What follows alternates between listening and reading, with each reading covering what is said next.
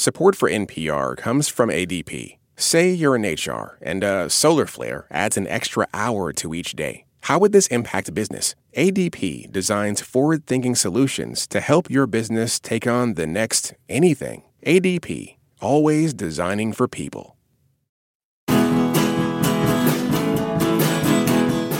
The underdog sports comedy Next Goal Wins is based on the true story of American Samoa's soccer team and its attempts to improve on its status as a worldwide laughingstock. The film is from Taika Waititi and stars Michael Fassbender as the real-life coach tasked with helping the team compete in a World Cup qualifying match.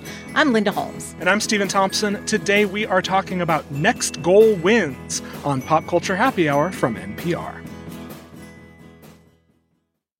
This message comes from NPR sponsor, the official Hacks podcast from Max. Join the creators and showrunners of Hacks as they discuss each episode and speak with the cast and crew about the making of the series. Listen to the official Hacks podcast wherever you get your podcasts. Support for this podcast and the following message come from Third Love. Third Love makes solutions for every bra problem. Give yourself more lift, smoothing, and get straps that stay put. Every style's wear-tested on real women, made from premium materials, with a virtual fitting room to help you find your perfect fit. Comfort and support are guaranteed. It's time to get your problem solved. Visit thirdlove.com and get $15 off your order with code PODCAST15.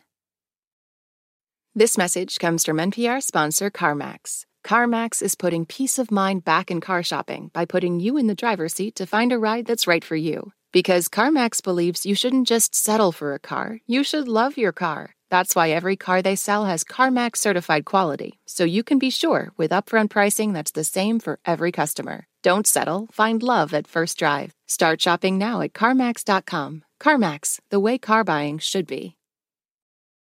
This message comes from NPR sponsor Squarespace. Kickstart or update written content on any website, product description, or email with Squarespace AI, generating instant, personalized results that know and show your brand identity. Explain what your site is about, choose your tone, and enter what you need to get short or long-form text. No matter the placement, Squarespace AI makes it easier to go live, stand out, and succeed online. Use code HAPPYHOUR to save 10% off your first purchase of a website or domain.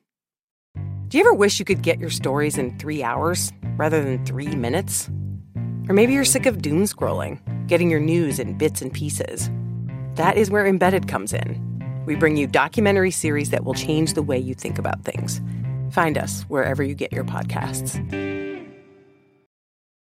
Joining us today is one of the hosts of NPR's Code Switch podcast, Gene Demby. Hey, Gene. What's good, y'all? I'm so glad to be here. Hey, Gene. It is so great to have you. So Next Goal Wins is based on the real-life exploits of American Samoa's soccer team, which experienced embarrassment on a global scale when it lost a match to Australia by the score of 31-0 back in 2001.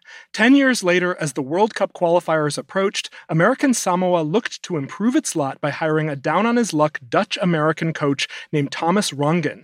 He's played by Michael Fassbender.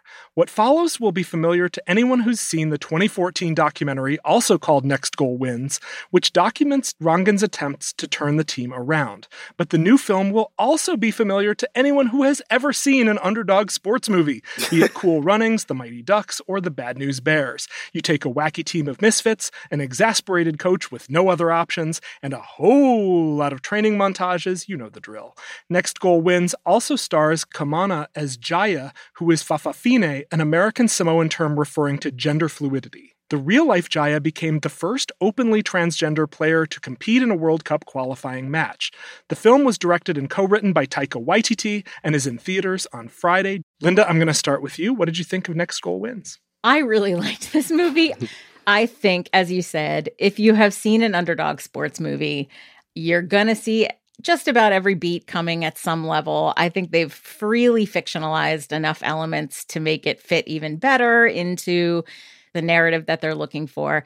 But the underdog sports comedy is one of the genres that has kind of really faltered as they've stopped making kind of mid-sized movies.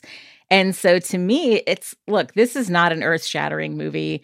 It is, I would dare to say, inessential in some ways, but I enjoyed it thoroughly. And it is the kind of movie that I always want to be available to people. And I want, this is a story I've heard before.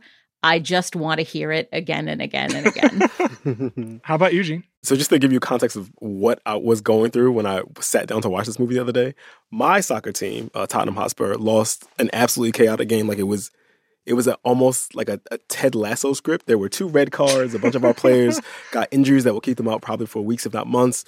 So I needed like a palate cleanser when I sat down to watch this movie. And that's what I got. It was really dope. It was a lot of fun. It's very broad and sitcom-y, but, a lot of the jokes actually land. The performances were really winning. Speaking of Ted Lasso, I wish that we had more time with some of those characters. Like, you almost wish this was a sort of serialized thing. But it was a lot of fun. It was, like Linda said, it also was like a trifle. I definitely was like, okay, it was a nice, fun, pleasant. Yeah, I'm not mad at it at all. Not at all. No. Yeah, I had a pretty similar reaction to this film. And for my context, I did not have to root for Tottenham Hotspur. But I have had the experience of coaching a team of wacky, lovable, misfit losers. You're not talking about the PCHH team, right? Oh my God, our team would be even worse. Okay. But I was coach of the Onions softball team back in the late 90s and early aughts. And we once had a 2-game stretch where we were outscored by a total of 72-0 in 2 softball games, each with a 1-hour time limit.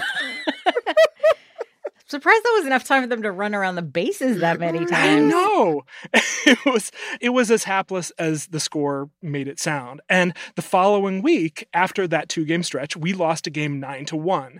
And scoring that 1 run was like winning 10 Super Bowls. Yeah. Those are the kind of sports stakes that I can get behind. And I love not just a loser, but like a spectacular loser, a record-setting loser, the worst team in the entire world. And the attempt to go from worst team in the entire world to maybe the 2nd or 3rd worst team in the entire world. The qualifiers are only 4 weeks away, Mr. Ongan. All I want from our team is just 1 goal. 1 goal.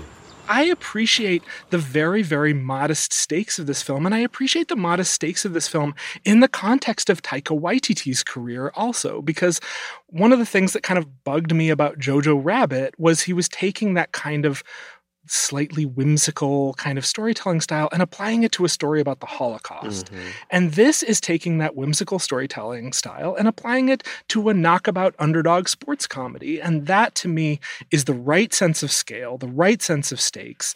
And I had a ton of fun. It was mildly diverting. Will I remember it after we finish this conversation? Not necessarily. but I got a kick out of it. The other thing I like about it is I think when you say, Stephen, that it has appropriately sized stakes, one thing that I always think is important in sports fiction is to remember that the vast majority of sports people, the stakes in their life are not, am I going to be the best in the world or not? Their goal is to be better than they were yesterday, better than they were last time. So there's a real charm to me. I had the same feeling as you, Stephen. That they're not really going for, are these guys going to become world champions? Or even really, are they going to qualify for the World Cup? You get the feeling that the ultimate stakes are, can they win a game?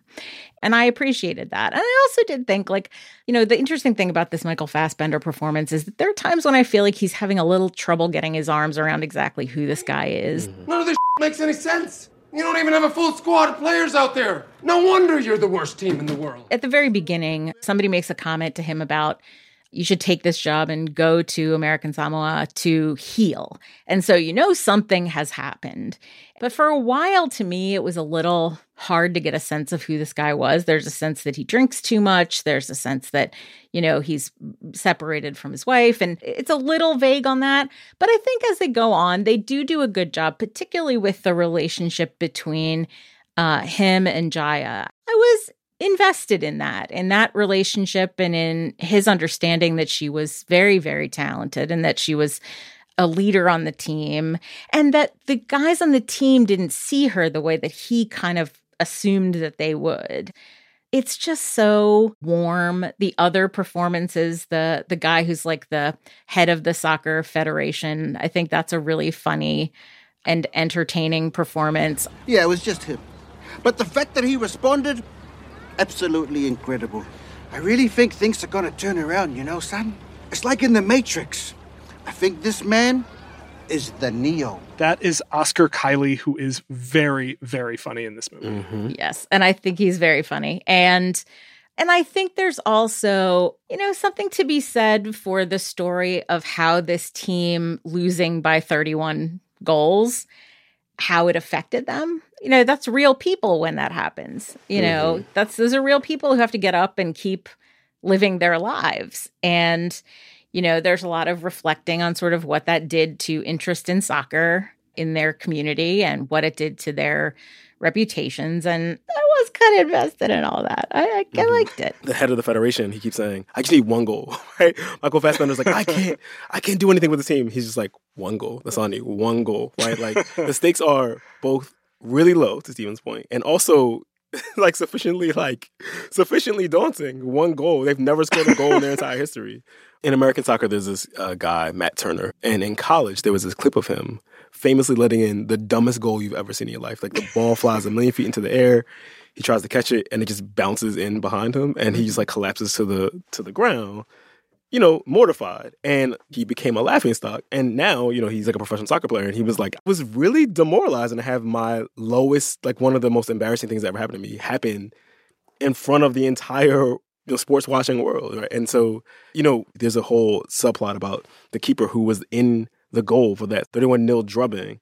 It's like this thing that like haunts him all the time, right? That's how it would be if the lowest moment of your sporting life became this like moment of international mockery. Yeah, you would carry that around for a long time. Yeah, but it's interesting to think, I think, from a character perspective. And I think this is one of the things that this movie, in its own kind of light way, gets at is like, what does it take to be the kind of person who will go out there representing your country in a situation where everybody expects you to lose by 30 goals. And you know that your odds of competing meaningfully are probably very minimal. But to find it in yourself, to still practice and still work and still try to get better and still be a team, like, I just think that's interesting to think about and not necessarily the most common sports narrative. I wanted to touch on a little bit of controversy swirling around this film and the way that it tells the story of Jaya. There's a scene early in this movie in which Rangan is kind of dead naming her. Mm-hmm. They get into a, kind of a fight on the pitch, and she shoves him and then apologizes to him. There's been some kind of talk around this film, like, maybe this film should have centered her instead of him. Having her apologize to him in that scene is a little squeamishness-inducing. I mean, I definitely can see where that's coming from, particularly the question of centering him versus her. But I felt like the message of the movie was pretty clear that they have her apologize to him as you might have to apologize anytime you shove your coach. And I would definitely agree that I might have left that out and structured that differently. But I think also at that point, he's too much of a jerk to start that kind of reconciliation, maybe. Yeah, and I think this film makes him a little too much of a jerk in general. Say more about that. Obviously, like, this sort of underdog sports movie, the coach is always reluctant, and part of the hero's journey is always that the hero resists the journey. This is your whole bad news Ducks thing is... Yeah. you got to have the coach who's like, this is my last stop. I quit. I give up. And I don't care. That's part of it. For one thing, there doesn't seem to be any evidence that Rangan himself held those views or treated the real Jaya this way in a movie that is otherwise so light and so enjoyable and so kind of knockabout uplifting. To me, it took me out of the joy of the movie a little bit. They do talk about Fa'afafine, that in the context of American Samoa, that is unremarkable for someone to be trans or non-binary, right? I'm just wondering if they introduced that conflict sort of to underline that here, Jaya being this kind of singular athlete would have been something that nobody even like blinked an eye at, right? I agree with that. I think they did want to make that point. I think it seems like making that point that she was so much part of her team without those guys acting like they thought it was weird or anything like that. When the expectation so often in American sports and perhaps sports in other countries as well, that athletes are very apprehensive about gender identity and sexual identity and things like that. I think they did probably want to introduce the idea that her team was not. And so it may have been that they needed a way for him to kind of come in, as you say, with that janky lens and for him to be kind of corrected in that way. I also can understand what Steven's saying and that it might have been interesting to see this story as like the story of her and her entire playing career. It may be as simple as they based it on the documentary about Rangan coming to coach the team. And when she is introduced, she's obviously like introduced as like major character, right? She has a whole like entry scene. She gets like a slow-mo intro. Yep. It seemed like, for a second, she's about to become the sort of thrust of the movie. And it, like you said, Steven, it would make a ton of sense for that to have been the case. Yeah, she's more integral to this team than this carpetbagger who shows up, throws a bunch of tantrums that completely do not help. Right. It is kind of part of it for the coach in a story like this, for the coach to be like, I don't care, I'm a jerk. But I do think there's something about him that has like a very... That's what I mean when I say I feel like they never quite got that character exactly right. You can wonder why he's kind of sent to coach this team. And eventually they kind of say to him, well, you weren't really sent there to help them. You were sent there to help you. And I was like, well, that's kind of not a great thing to do to this team of guys. Like, we sent you this coach not expecting them to help you. Like, he will never go to therapy, so you're gonna be his therapy for the next 8 months of your life. Yeah. Exactly. So he as a character was my biggest kind of bump with the movie. Was his character was a little roughly made for me. One thing I did like about his arc, and that I definitely appreciated as a sports fan, was there is a undercurrent in this movie of kind of establishing and wrapping its arms around the fact that coaches throwing tantrums, players throwing tantrums, this has been a part of sports for much longer than any of us have been alive, let alone been following sports. And I like the way this movie gets at the fact that that stuff just doesn't work. Yeah.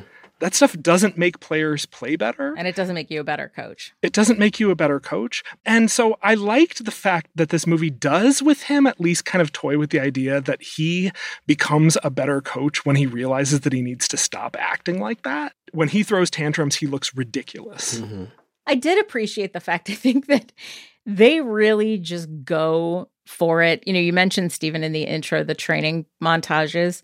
When you get to the training montage in this movie, the one where he's like, all right, we're going to get you in shape and start, they just lean directly into it. They play the music. You get the guys running. You get them doing the drills and the ladder.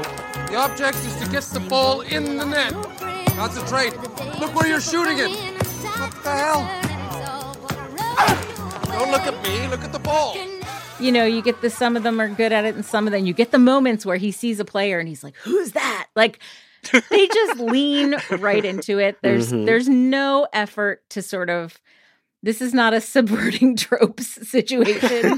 This is wrapping your arms around it, giving it a big hug, saying, nice trope, I love you. I love you. I love you. I think we can agree that this is a fun one. Watch it with your folks on Thanksgiving. Yeah. This is that kind of movie. We want to know what you think about Next Goal Wins. Find us at facebook.com/PCHH. That brings us to the end of our show. Gene Demby, Linda Holmes, thanks so much for being here. Thank you, bud. Appreciate you. We want to take a moment to thank our Pop Culture Happy Hour Plus subscribers. We appreciate you so much for showing your support of NPR.